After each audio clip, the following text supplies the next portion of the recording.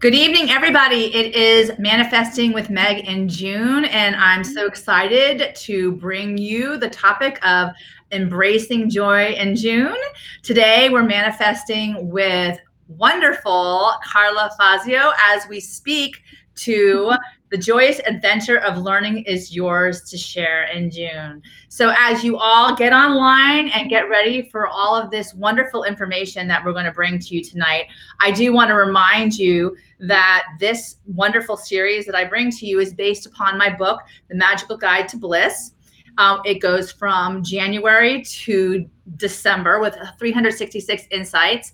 And certainly January is Carpe Diem, December is Awe-Inspiring Magic and Miracles, and we have Embracing Joy in June. So I just want to remind you with this that bliss is not an abstract idea, but an attainable state of being. And with our wonderful guests, you get to find that inspiration, those insights that just are steps that allow you just steps away from living the life you desire, because you get to be influenced and inspired by these incredible, extraordinary people. And tonight is no different.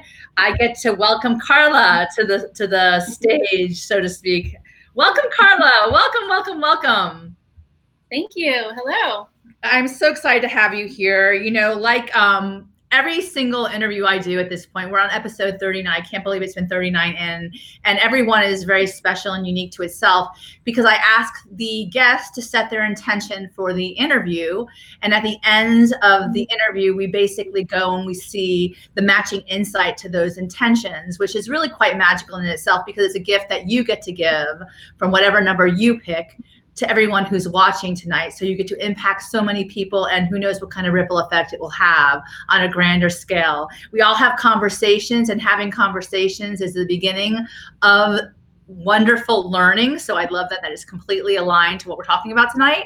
And definitely you have so much knowledge to share. So I can't wait to do that. So between the number 3 to 397, pick a number and set your intention, and we're ready to go. And I get to introduce you and give everyone the background, and then you get to give your little spiel yourself as to what it is that you want to talk about tonight. So are you ready? You got your number? I do have my number. Awesome. So I want to give you a background and introduction to Carla. She certainly is well experienced in her area. She graduated in 2005 with a bachelor's in nursing with honors at Holy Family University in Philadelphia.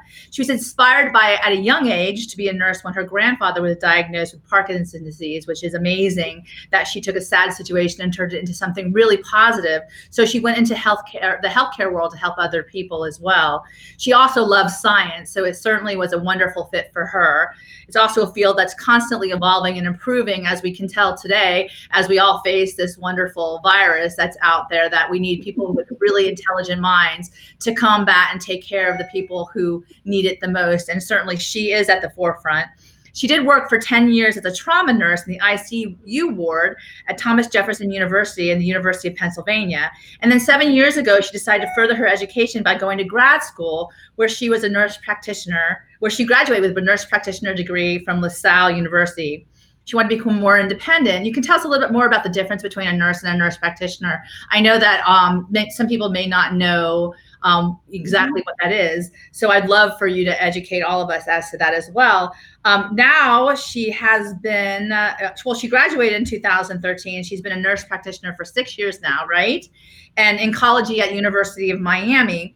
She's been at the front lines of this particular pandemic, and we want to really thank you so much for your service. Certainly, while we're all sheltering in place and staying home during the quarantine part before we were allowed out, you know, you were the ones that had to go and show up to take care of the sickest ones of us. So we really, really do appreciate that, and really can send you so much love and appreciation as well. Now you're talking about telemedicine as the wave of the future, which I think is something very exciting and interesting too, that's come about from this whole situation. Certainly the pandemic has affected all of us in several ways, and perhaps you can speak to it as well, because, you know, I'm sure as the spread was going at the early outset and no one really knew what was going on, I mean, it's a matter of time before you're going to be, subjected to or exposed to it. So even with that, it speaks to the whole idea of the isolation component, where you were not able to be with a lot of people that you love during this time as you served others, because the high risk exposure. And honestly, I can't be more excited, because I think this whole process has been a journey, a venture of learning, that maybe we can go about with more joy in mind at this point. I know with everything that's going on in the country, I don't want to not mention that as well, with the various protests and all of the unrest that's coming from, certainly, a situation with the Floyd murder. Today we can speak to some things with regard to healing elements, which is something that you do, and I think it's really timely and quite wonderful that we are having this conversation. So thank you so much again for joining for this extraordinary conversation. You have quite a resume. I'm very impressed. It's been quite a last 6 months. So let me ask you at the outset, how are you doing? I'm doing well. I'm doing better than it in the beginning of the pandemic today than 3 months ago, I should say. So let me ask you, can you take us back to the beginning? Because I know a lot of us, we had a lot of fear because we didn't know. And you at the front lines probably have more of an idea as to what's happening. So with the knowledge, I'm sure, with what you did know, maybe it was more uncertain for you, especially since you were putting yourself in harm's way most of your days. Mm-hmm. Yeah, it was a little overwhelming and surreal watching things on the news, especially in other countries. It was more uncertain. Sorry. Go ahead, please. I'm so sorry. I apologize for that. Yeah, so the number of cases and how fast it was growing, it was clearly a very contagious thing. And I guess in China, if you remember back on the news, people were really like in a hazmat suit, like a whole bunny suit with the head covered and everything. So I don't think we really realized, or at least I personally didn't understand the magnitude of how contagious this virus was. And nothing was really spoken about it here on our day-to-day work. It was like, oh, there's a virus. But, a couple of weeks later, it's like, oh, it's in the United States. So I guess it spread initially from California, that side, over. So there was a little talk about it, and then when it really came to a real shutdown, it was like out of nowhere. Like it just happened so fast. So yeah. Was it that way for you too at the hospital, that it really came on very quickly as well, that from one day to the next you were, hearing about this rumored virus coming to the United States, and then all of a sudden it's in the hospitals and in your face, and what do we do now? Yeah, I mean, there was rumors like from friends or other colleagues who were sick prior in the year, or who had traveled, who had this horrific, what they thought was the flu.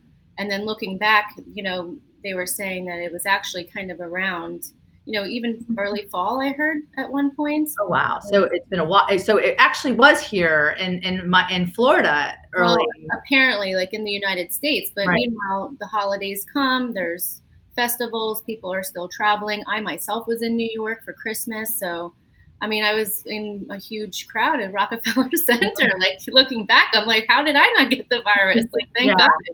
Yeah. So, and you are, so tell me, so at the outset I asked whether, you can explain the difference between a nurse and a nurse practitioner. Oh, sure. So my undergrad was a bachelor's in nursing, and I worked in a hospital. Nurses can also work in a clinic, I guess, outside of a hospital, and you're more like a bedside nurse, or, you're not prescribing and diagnosing, like clinically, medically managing a patient. I always knew I wanted to go to grad school. Even when I was in nursing school, I just didn't really know which field to specialize in. So it actually took me like 6 years to figure it out. And then I finally went back and furthered my education. Therefore, it was a more intense like pharmacology class and anatomy and physiology and things like that. So you actually get case scenarios where you're clinically managing and diagnosing. Okay. Instead of following the orders given by someone else, you're now, that's you, that's me. Right. So, are you do you have to take an exam like an MD for a medical exam, or is it just basically a nurse practitioner exam? I don't. Yeah, there's two. So there is a nursing board of the state Okay. that you have to sit for, and also for nurse practitioner. So it's a lot more comprehensive. Okay. It's like another 4 years of school. Wow. So eight total. And you said at the outset in your bio that it gave you more independence when you're practicing. As a nurse practitioner, you're able to diagnose and treat patients as they come in. Is that right? Right, and you're kind of like looking at them like as a whole, like overall. So you went from trauma. Yeah. I mean, what was that like when you were dealing with the trauma patients at the outset when you were first starting? I mean, I can't imagine like it would be baptism by fire, basically, right?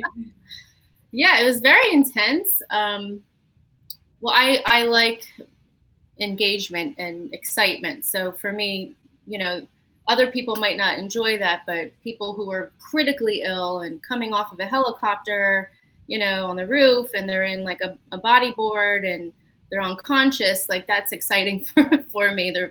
Back then it was like the sicker the better. So there was more clinical involvement and more learning and more astuteness and attention to detail. So I really liked that for a long time, but it can wear you down. And there's also a lot of death too.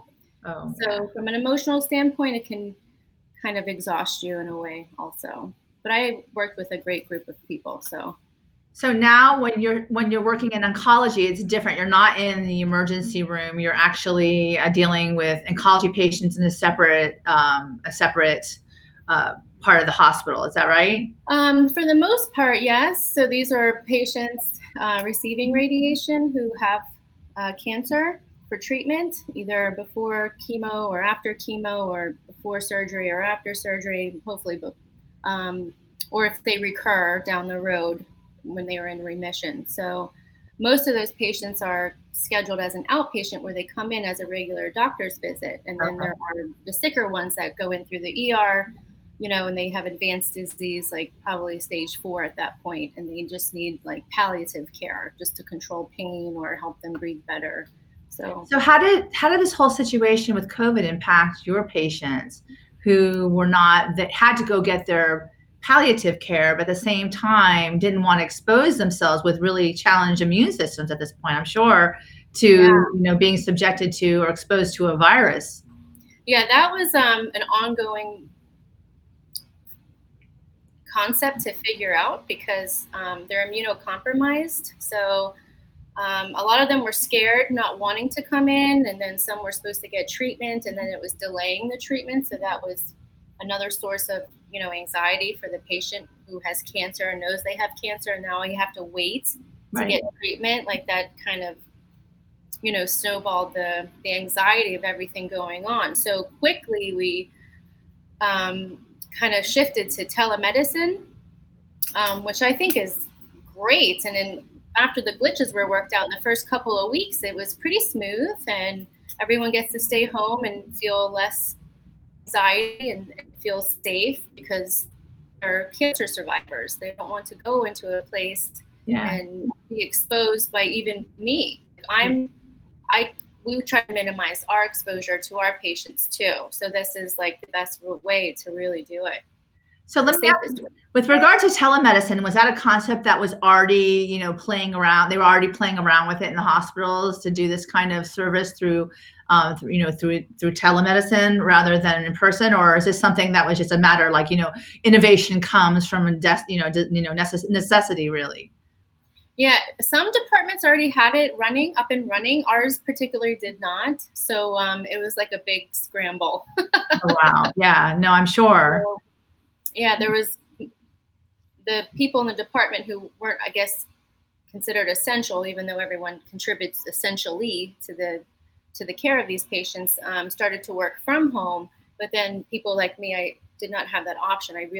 Nothing changed for me. I continued to go to work every day. Right. So as far as the patients who are inside the hospital who go in through the emergency room or, need more emergent care, that was a little bit of a challenge because we had a delay in like our personal protective equipment, like the appropriate personal protective equipment. And it's like, should we go up to the room and they're in the same elevators that they're using for the other patients? And how do we minimize our exposure and to them too? And then there's COVID-19 patients. Yeah.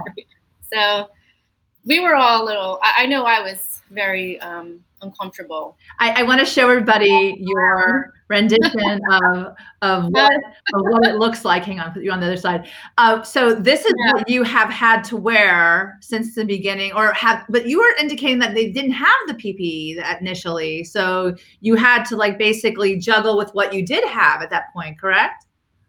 Yeah, this picture actually was the first day I got my PPE. So I have a yellow mask, which is really not the appropriate droplet precaution mask that you want to wear. Okay. So underneath the blue is like the actual N95 mask. And that was what I didn't have from the very beginning. It took a little bit of time. So when I got that, I put the other one over it just to kind of, it was like my lifesaver. I didn't want to lose it or spoil it or dirty it. So that was the first day. Yeah, that was probably towards the end of March. At the end of the March. Wow. It feels like a lifetime ago at this point. Yeah. Right? I mean, like literally what happened? We're all like, well, I'm sure for you more than others. And you had mentioned to me that this picture actually made it into a magazine. So she's the face. Yeah. Yes. Apparently I'm on a commercial somewhere. Oh, like a commercial. Okay. It was going to be considered for a magazine. A friend of mine's brother works for Women's Day, and it was like a challenge on Facebook, you know, helping support each other on other healthcare workers, you know, where we really came all together. It was, that to me that really stands out. And I'm just so happy. Like we all were thinking of each other because it was, even though we weren't around the same state, but so yeah, that kind of made it, I think, I haven't personally seen the commercial, but I have friends who have, and they're like, oh, you're on TV. Well, what you just said was really kind of important. I think that, you know, in these kind of really challenging times, one of the best things that we can do, and literally in different, you know, alcoves in the world, the country, whatever, is that we come together. Like there's always that rally cry. And it sounds to me like you all significantly came together to support each other and then to support the patients. Can you tell us a little bit more about that, especially in March when you didn't have the PPE, then you had the PPE, and then, you know, you take I mean, now we have face shields and goggles, and now we have like the bruise marks and all the lines in our face, which is, you know, but yeah, I have some ER physician friends up north, and, you know, that's more of a hot spot in Philadelphia and Pennsylvania or New York. So I was kind of checking in with them to see what's going on and how they're handling things, and how, you know, if they are protected, or, you know, what are their caseloads? Do they have enough respirators? Is it really like this big surge? Like, what do I need to do now to prepare? You know, so a lot of people were quarantining themselves from their own families. Wow. I saw a couple posts on Facebook. People were making out their wills. Oh, wow. It's not funny, but it's like, oh my God, because we really just don't know every day. And then too, in my current hospital, there's some employees who passed away from the virus. Wow. So it really hits home. It's not like a possibility. Right. Yeah. So as you're reading the news or watching the news, you're hearing the statistics, you start seeing patients trickle in. We had a designated floor in the penthouse that has negative pressure rooms, which is what you need for an air droplet precaution. And then that gets a little bit filled up, and you're like, okay, well, oh my gosh. Well, I just want to point out to you that Camelia Flanagan, who's a nurse at HCA Healthcare West Houston, Texas Therapy Department, the Daily Grind, she's supporting you with lots of prayers and hearts. So yes, thank you. Shout out. So you're absolutely right. The community of healthcare workers certainly in fact show up and support each other, especially during what you're saying, the unknown, the uncertainty, the fear, as well as the necessity to take care of these people who keep coming in. You still have to rise to the challenge. So I want to shout out to Camelia too. And certainly, you know, one of the things I think you spoke to with regard to your bio well is that, you know, it's very isolating, you know, that your own friends, you have to quarantine. Families are quarantined from each other, so they protect each other from the spread of the virus, and where are we now in June as opposed to March at this point, so that's, I guess, is really a good question to ask you, is where are we now? What is your take on all of this, and maybe what have you learned in this whole process at this point, the joyous adventure of learning? Yes. Yeah. Gosh, I learned so much, I guess, on a personal level and also on a professional level.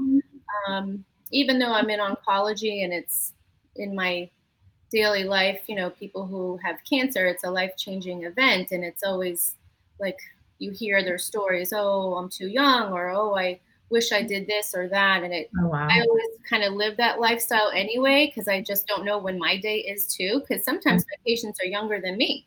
Oh, wow. Or early 20s even. It's really surprising what you see. So I've already had that mentality, but then when it really happened and it's like, well, I don't get to stay home. I don't know if I'll get the virus or not, or I'll give it to one of my patients. I still am careful now that it's a little bit more controlled, but I don't go out like everyone else is to, I try to, because I'm always thinking if I go back and, spread this to my immunocompromised patients, I would never forgive myself. So, well, it really becomes by you protecting yourself with the mask, because I know that that's something that we all are cognizant about now. You see a lot of people down here, at least in Miami, maybe not so much as you would think, but I protect you from me, and you protect you from right. the thing from me from you. So it becomes I taking care, like you're saying, because I don't want to impact or infect my patients who are relying on me for that palliative care that they so desperately need at this point, which is really another part of the role of the healthcare worker, the caretaker at that. Well, yeah, that and my coworkers too. I mean, we all have to look out for each other. So that was one thing we all kind of just did as a magnet. It just happened, which was wonderful because it really kept us standing upright. And then on a personal level, I would say it was like a kind of a good reset button to kind of just reset yourself and, think about what's more important to you in this point in time. And all these things that you thought mattered before weren't quite as important to now, really what could be taken away from you so fast. So I found myself moving towards other things like I've wanted to do, like reading or, connecting with someone just people were really meaningful to me and who I wanted to stay close with. So that's I think, it's funny because we talk about 2020 and a lot of people were talking about vision and clarity of vision, 2020 vision at the beginning of the year. I can't believe that we had such an incredible pause to get clarity around the vision. Certainly a lot of us had to stop. A lot of us had to go, but a lot of us certainly are getting a lot more. Like you had the clarity before, but now it's more articulated, more in focus. And, we were talking before about some of the most important quotes, and I think this is one of the ones that you were talking about is Einstein, the measure of intelligence is the ability to change. Now tell us what that means to you. That's one of the quotes that you said impact you the most on this journey. Yes, I think as far as this, like the ability to change, like being resilient and handling adversity. So even when I had no idea what was going to happen to me or at work or even grocery shopping was like a nightmare. So you kind of had to readjust your whole lifestyle. And even though it is isolating, I think, at least for me, I found great ways to still connect with family and friends and just do things that just a little bit different that you never really had to think about before. Right. I think that is actually something that's really powerful when you think about that, is to have that resiliency that you said, to be flexible when you need to be flexible, to see what we're doing that's not working and fine tune it. And, perhaps, bear it out in the conversation. I think that's really one of the things that would help even the healing part, what you're very good at, the healing from the broken places rather than covering up the wound and letting it just kind of fester below the surface. And I think certainly, all of all the people who stand for that and rally around that cry, and the ability to change certainly is something that we can be all inspired by. So let me ask you this. Today's quote is from Dr. Seuss, and one of the favorite teachers of all time, certainly. And the quote today in the theme is, the more that you read, the more things you will know, the more that you'll learn, the more places you'll go. And from the book, The Places You'll Go, right? Where most people who graduate usually get that book if they're lucky enough to, be inspired and to open up the possibility and perspective to the world and all the things that you're going to learn as you go about. And, education and hard work, being those work ethics, those things that are important at the core. I know that for you and how you were inspired by your grandfather. Certainly, I know that you have the Italian American background too, with your last name Fazio means Nasra. So yeah. So let me ask you, how do you take all of this education, learning, and use that now during this challenging time, and how you expand that into your future? Because, we're all really kind of shining a light, in this darkness. And how is you as a light worker, bring that light into your present and then also the future? Well, I try to just focus on what to me is the most important. It's kind of like prioritizing, which I saw very clear on this reset button I had when we had no choice but to like stand still and just, kind of shelter in place. Mm-hmm. So from that point forward, it was pretty clear, and it made it easier for me to know really moving forward what I wanted to focus on for myself, including self-care, which I had to start doing also, because then I care for people every day, and then I have to then care for myself too. And that impacts, my job if I don't do that. So well, I do want to point out you are an incredible active person, and I found this great picture of you. I think you're doing a triathlon. Is that what it is? Or that was the Dolphins Cancer Challenge. I was a 35-mile bike race for cancer research at University of Miami. So like for you, when you say self-care, what's one of the best tools that you can use to, clear your head? I know that, you're always running. I always see you running. You're always about running, I love to run. Yes. Well, just being in the fresh air for me is like so important, because the mask, I can't really breathe that well. I get headaches from wearing it all day. It's not really designed to wear for 8 hours straight. Yeah. So the second I get home, I put my scrubs in the washing machine. My shoes are wiped down. They're in the car in a plastic bag. And then I just dress and shower. And then I'm out in the nature. So water, which we have here, and the fresh air and running is kind of been my reset, a mind eraser, I guess, after work. So did you always love running, or is that something that you picked up when I know you're from Philadelphia, moving down to Miami? That's something that you did there too. I don't know. No, actually, I never liked running, and I actually started it in grad school in Philadelphia, even in the snow, because I was so cooped up from the winter and I went to grad school and also worked full time. So I had no time, like nothing at all for myself. And I just went out there one day and I just started running, and I put my shoes on, and now I've done 13 half marathons. Oh, wow. 13. Wow. Yes. Well, I can just picture you now running up the steps where Rocky, went to the dun. I used to. That's exactly what I did. I lived right there at the art museum. Oh, you did? That's awesome. Did you actually run up those stairs to the top and jump around? That's awesome. Boathouse Road. That was my little path. Yeah. That's awesome. And I just haven't stopped since. And now I love it. It's a lifestyle. So that yoga, or really having good people around you, a positive environment, at least for me, helps me a lot.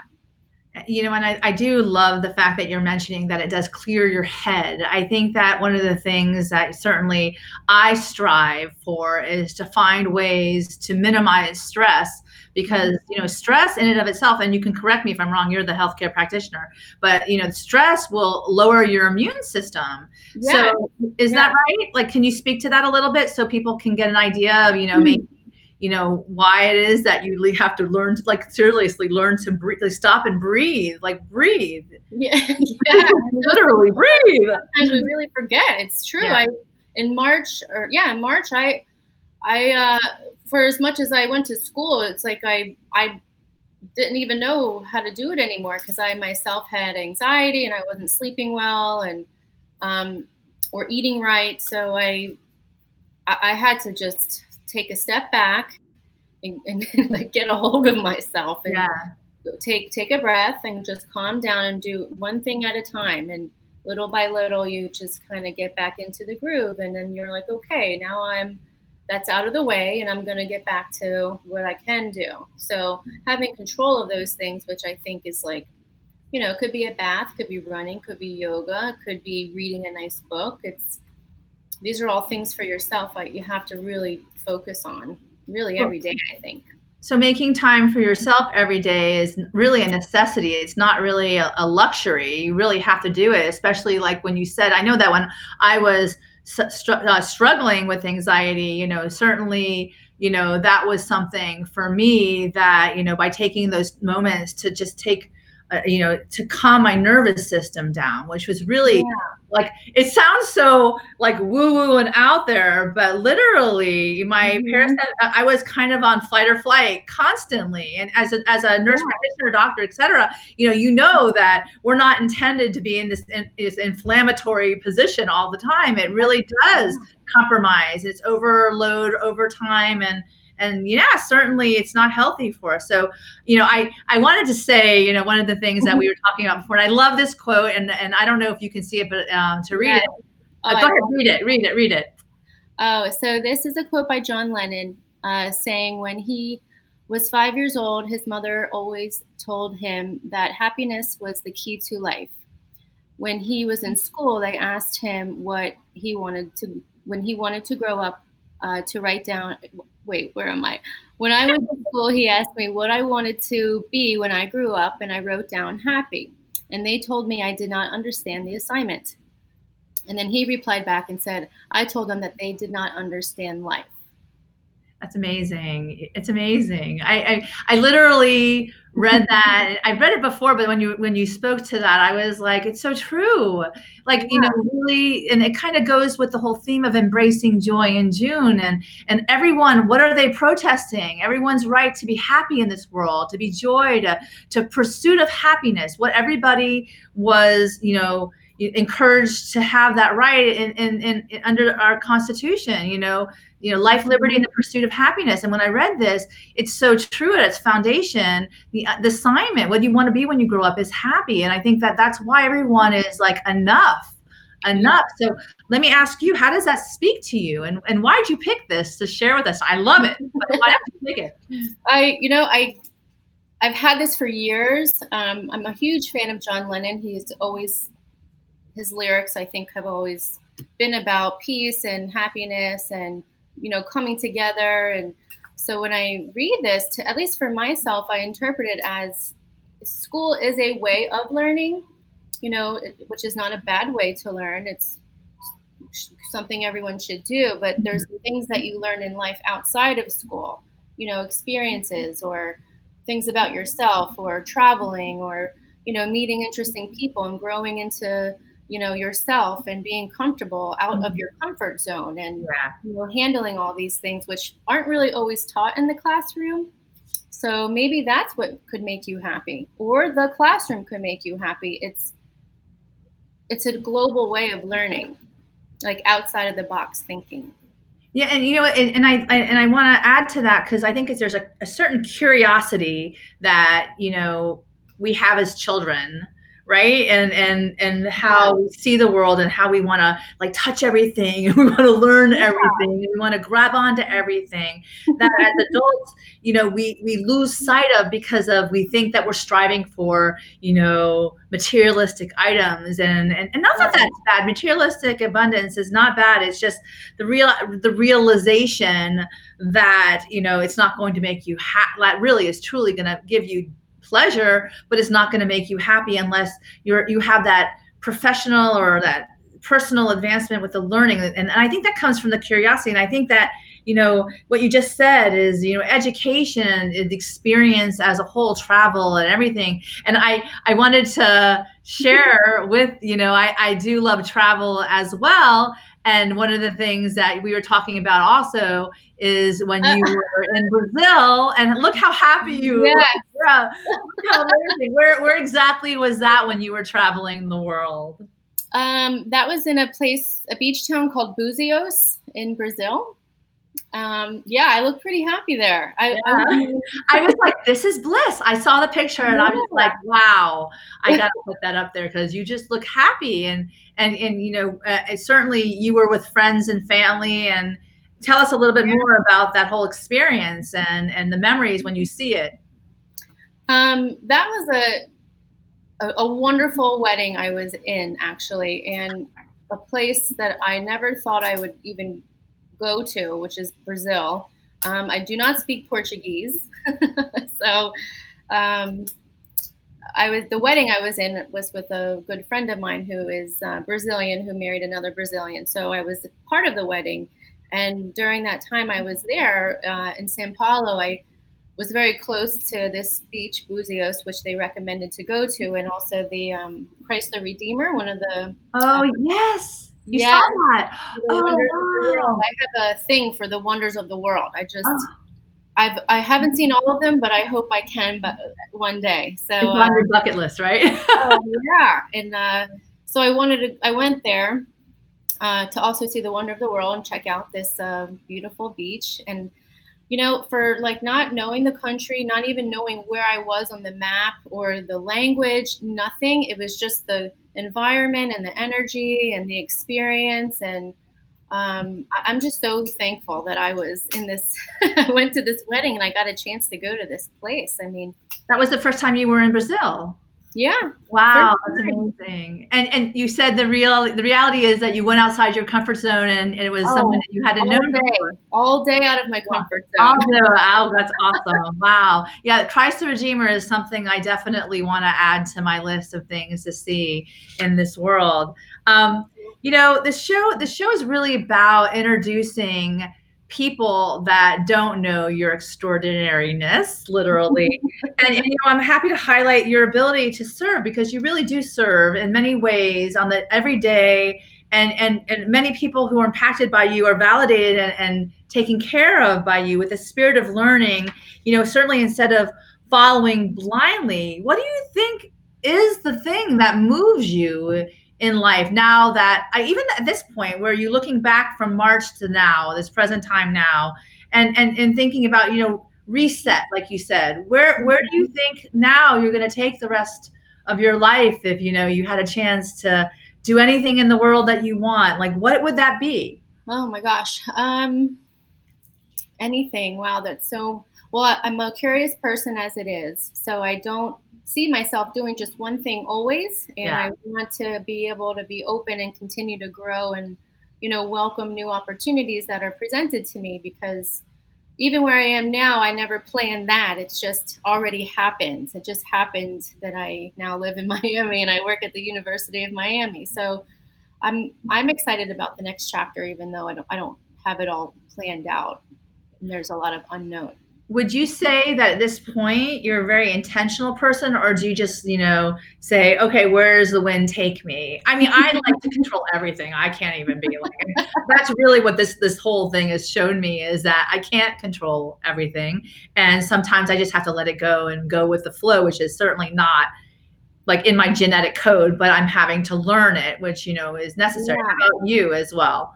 I would say in the past I was more like that, more trying to not micromanage, but I wanted things done just a certain way, or I wanted to do just one thing. And I feel like the more I tried to do that, the less it would happen. And then poof, out of nowhere, out of no explanation to my own self, this other opportunity, it would just be there. And then poof, out of nowhere, I'm now doing that. So I've learned to kind of not go against the resistance. I love it. So what you resist persists, right? I've heard that 4 times today. So I guess you really have to say it out loud. It's true. So once you let go, perhaps things will move along flowingly Mhm. instead of, pushing against the tide, which is probably something I would normally do. Unfortunately, exhausting myself, and coming to the point where enough is enough.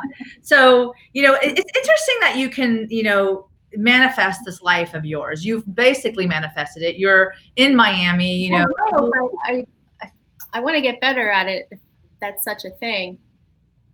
Well, I mean, every day we have alive, when we wake up, we have a chance to improve or better ourselves, literally, or learn more, or get more curious around who shows up and the connections, and who knows who you'll connect with tonight. Lord knows, the opportunity certainly is there. The synchronicities do rise to the occasion when you put yourself outside your comfort zone. I also posted today, I was like, I don't live in the box. I don't live outside the box. I don't even know where the hell the box is. So, literally, like, when you come at it like that, it kind of opens the world to so many possibilities. So this is the cool thing.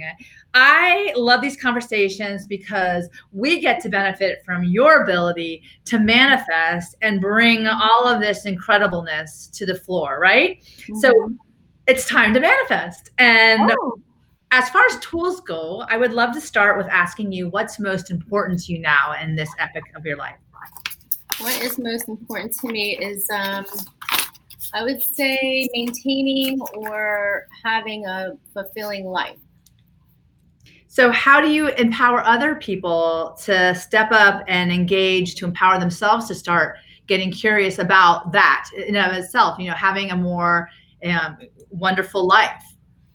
Well, I hope I'm a positive influence and I can discuss these ideas with people and, think of ways to get there, or, build up their confidence, maybe to feel comfortable to take that step and be excited for them and happy for them when they do it. So sometimes you just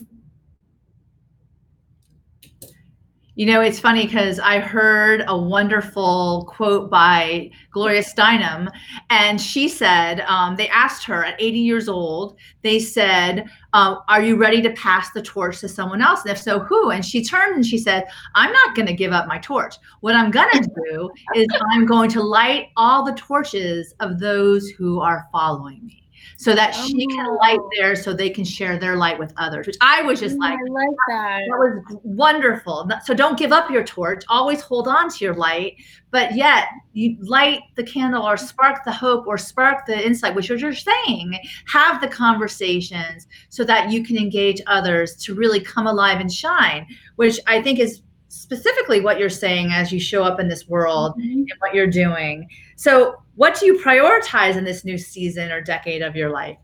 Well, since my reset button, it's time, my time. I like that. I like that. So the whole self-care component really comes to light at this point then.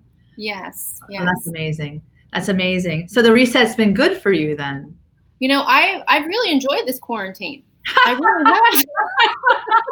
I know it sounds weird, but it's I've been busier now than I was before the quarantine, and I was pretty busy then too. But I found so many things that are interest, like painting or water painting I have, and the acrylics, and I've read 3 books, and I'm reading your book now, and I can't stop. I'm like on a roll, and I'm doing workouts at home now, and I'm probably in better shape than I was when our gym was open. So. That is awesome. That's awesome. So, literally glass half full, where you were forced to, pause, reset, sit inside, and then, starting off with the anxiety that you're speaking to, and then taking a little step, building upon, just waking up and shifting your perspective to the possibilities. Yeah. I love that. That's amazing, Carla. Adjusting. I had to adjust. And goes to your point with regard to change, with Einstein said. That's amazing. So how do you start getting in alignment with this? Like what you said, how did you start getting alignment with your adjustments in the reset at this point? Well, I would make, I guess, short-term or long-term goals, write out, what I wanted, or, start lining things up or ordering what I wanted and finish one book before I start the other, not to, because before that I was kind of reading 3 books at one time, and then I'd finish one, and then the other half would never get done because then I'm busy with like outside things. And, so I felt more focused with this. So I knew like what I wanted, and worked at one thing at a time. And sure enough, I got it all done, and it's only been 3 months. Wow, I mean, that's amazing. And, yeah. and I'm sure there's those things that that were lingering for so long, those things that you wanted to learn for so long. Now that you have it, you figured out what you like and what you don't like, so you can fine tune what it is that you like and put more effort toward that. Once again, I would love to know some best tools or practices. I know that you exercise, and how do you incorporate, like, say, for instance, some people, like I told my best friend this week, I said, okay, the quarantine party had to end. I needed to figure out, okay, it can't be the way it goes forward anymore. I need to really, self-care too, and make it more of a routine in my life. And you seem to do that. You seem to have a routine. So how would you, or what would you recommend tools or practices for you that would help others or inspire others, or perhaps give them little tips of advice that they could do that for themselves as well? Yeah, well, what you said, like routine, I guess, would be a good thing. Like maybe some people are not working right now, or they're working from home, or their work hasn't changed and they're leaving. So in the morning, if you have time, or during the day, there's things you can do online. I feel like everything is free right now. I even did ballet lessons with the Miami City Ballet. Is that for free right now? Yes. Oh, wow. Do you know the website that people can go to if they're interested in taking ballet lessons with the Miami City Ballet, which is like all levels? You could do it with your kids. I mean, it's Miami City Ballet. I did it on Instagram, so they do a lot of live, show or practices. Oh, that's fantastic. Yeah, wow. Working out. A lot of people get together and talk about certain topics. I've done a lot of like science things. And then I've read too, like just by myself, or discuss things with friends, and just keeping a schedule. And sleep for me is really like my big thing I cannot live without. And if I don't have it, I'm not productive. I don't feel well. I'm very sluggish, and then I don't eat right. And then one thing builds on top of the other. So having a routine, focusing on your one thing for the day. Maybe I don't do my ballet and I run outside, or vice versa, or, watching a documentary, something that's, interesting, and, trying to calm yourself down from the noise outside. That to me helps me a lot. That's awesome. Really be conscious about, tuning out the noise so you can hear and be still. I think that's amazing. Everything's so negative right now. The news, the protesting. Yeah. I was told the other day, turn off the TV. Literally, I felt like I had to watch the TV. I had to be informed, but like sometimes it's over-informed. Like literally, you need a break, because you really absorb that. You don't realize how much of that you absorb. Then at one point, you just feel run down. Yeah. Yeah, and then you really do need to take care of yourself, because you'll be depleted, and nobody needs someone who's depleted in your life, because if you have all your other responsibilities, and plus that little bit of happiness that, what do you want to be when you grow up? Happy. Like certainly not tuning out, what's happening, but also, understanding that there's so much that you can, to be good for anyone, you need to put the mask on yourself. And I think that's certainly what you're doing with your self-care routine. That's amazing. So I think that's a wonderful thing. So back at the beginning of the interview, I asked you to pick a number that aligned with your intention. So what was your intention for this interview tonight? My intention was to have an open mind, so you can receive the message or the lesson of what it is next that is presented to you, so you can learn and grow. And let me ask you this, as far as joyous learning is concerned, what is the primary benefit that you've benefited from really having that curious mind that you speak about? Because I think when people see it as a gift rather than a burden, it turns it on its head. Like I tell my kids all the time, well, if you learn this, then you'll know whether you like it or not. And if you don't like it, then you can move on to something else. It's simple as that. Yeah. Who knows? One day you might want to drop it in, like chat at a nice party, and I don't know, not feel left out of the conversation. But like for you, like what is that thing that you would want to share? Oh my gosh. Well, I just have a real curiosity, and I'm drawn to different things and different people or cultures or experiences, and it helps me have like an open perspective to handle or even relate with other people too, Yeah. or situations. So that is also a way of growing and learning and adjusting. And when you show up to the bedside of someone who's Mm. significantly challenged with an illness, with your curiosity, how do you show up with an open mind to be present to the patients who are under your care, and who, honestly, I really believe that someone who gives someone a space to be heard also is a healing element in the process too, which is makes you really important to, those people who are really scared.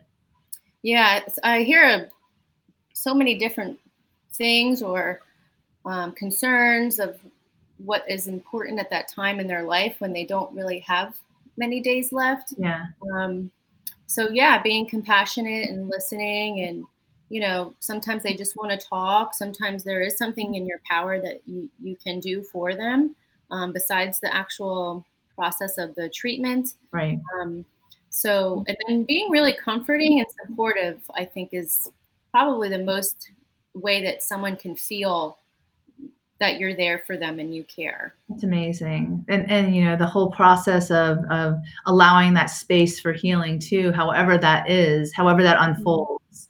That's amazing. So what number did you pick, Carla? 65. 65. So you have your book with you. So you're going to be reading to us tonight from page 65 of The Magical Guide to Bliss. Once again, she's reading from my book, The Magical Guide to Bliss. Oh, wow.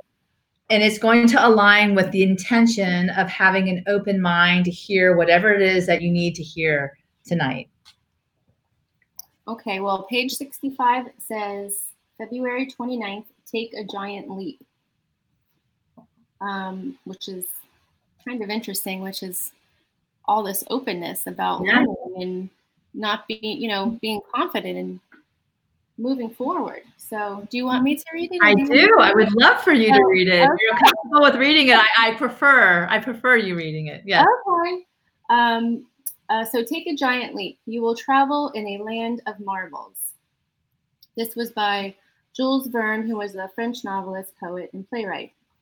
Perhaps you have thought you do not have enough hours in your days to accomplish all the good that needs to be done. Today, you get an added 24 hours to travel in this land of marvels. While this fabulous opportunity comes only once every 4 years, it would behoove you to not waste the chance to do something really special to advance your dreams. The leap day was added to the Gregorian calendar as a corrective measure because the Earth does not orbit around the sun in precisely 365 days. And today can be seen as a magical day in which your actions can lend a restorative quality to enhance your future. Take a giant leap to right the direction of your life. Take advantage of this extra time to venture forth and live your dreams. From sunrise to sunset, appreciate this extra gift in this rather uncommon year and make plans to set a course in a better direction by letting go and leaping into a marvelous new course of action. Wow. That's awesome. That's awesome. And then the magical key to bliss. So close your eyes, make a wish, and ceremoniously take a leap to see it come true. Wow. And, it's interesting that you picked 65 because this is our leap year and it's an uncommon year, I would say. Certainly not what everyone expected for 2020, I'm sure, in February, to where we are now. And most certainly it may be a time to take a leap of faith to correct the course of action so that we can bring in a more incredible future. And certainly I'd love to hear how that impacted you. Wow.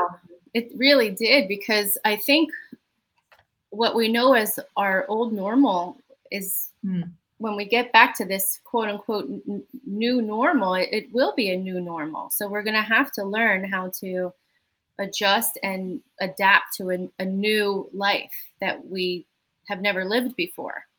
Wow. And I think that thinking about it like that, like how, what you were speaking from the beginning, change, with Einstein, and, the goal, the experiment of how I want to be when I grow up is happy, and what we all can do to bring each other along, certainly in our passion and our professions, with what you do on a daily basis with your patients, and how we approach this world, dealing with all these wonderful, new complexities, and an uncommon year 2020 has been. I think how perfect that message is for embracing more joy, certainly with learning. And the key to Bliss today is keep the door open to learning, and in an act of service, invite others to join you, which I think that is what you said you do with your curiosity, with your ability to engage, with, coming from a place of love. Because I said before today, I was like, love is stronger and more contagious than hate or any virus. And the bottom line is, if we all start from that place, whatever comes from that can be really magical. And I really love the fact that, I saw this yesterday, because the Tony Awards usually are this past weekend. And unfortunately, which I'm a huge Broadway fan, we go every summer, with my father, we call it Poppy Palooza, and like 8 Broadway plays. And it's like this creative explosion of happiness, literally just watching the creative arts unfold with these incredible shows and these amazing singers. And this is from his Tony Award winning speech for Hamilton, after the shooting in the Orlando Pulse Club. And he speaks to love is love is love is love is love. And I found that I was reminiscing, because I miss the Tonys, and that's what came to mind. So I think, with everything tonight, with this joyous adventure of learning for you that you've shared with us, I think that, certainly when you come from a place of love, which is what we all are called to align with our purpose, from that passionate place, we can manifest our dreams in a most incredible way and move forward and do amazing things together. And we can heal a lot of the wounds that are really out there in the open, for all of us to see. So, final bit of inspiration. Oh, first, before I give you the final bit of inspiration for tonight, I do want to ask you, if anyone wants to contact you, how can they get in touch with you? Are you on Facebook? Are you, certainly if they have any questions with regard to, what's happening in the world of, the healthcare, or whatever things that you might want to help share others to learn about, how would they contact you, Carla? Sure. I do have, they can just email me. Okay. I can give you that now, or say it out loud on, and I'll go ahead and put it in. Sure. So Fazio, it's my last name, Fazio, the number 11, the letter C as in cat, @gmail. And I'm also on Instagram. I kind of joined. I know I'm a little bit late. Never party if it's on a party, right? Yeah. So I'm also on Instagram too. So. And what is your @ Is it @Carla Fazio? Carla.Fazio.7. Okay, so there you go. So those are 2 places you can contact Carla and connect with her and her magic and her wonderful curiosity and all the things that she gets to share with us.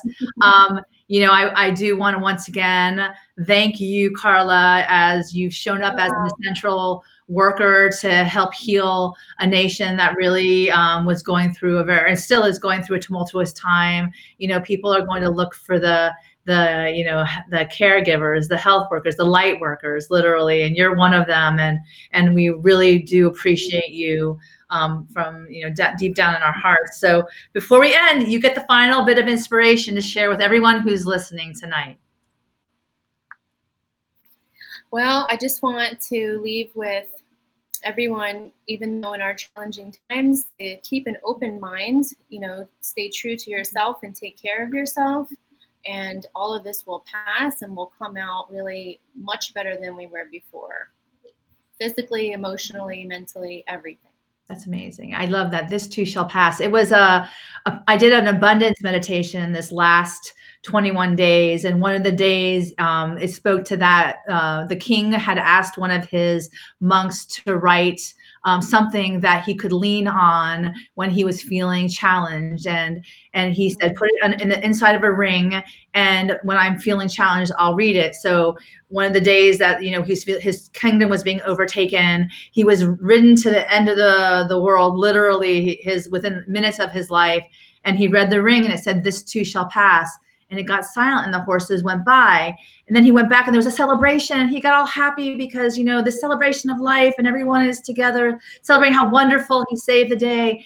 And the monk came up to him and said, "Still read what's inside the ring. This too shall pass." So it's the good and the bad times. And we just have to be present in the moments because each one will pass. It's just how we enjoy and experience that. So keeping that in mind, I love that you said that. I love that you leave us with that tonight. Thank you so much for your service to all the sick and the well and in the pandemic beforehand. And now I want you all to thank Carla with me. We'll have a huge embracing hug of joy for you.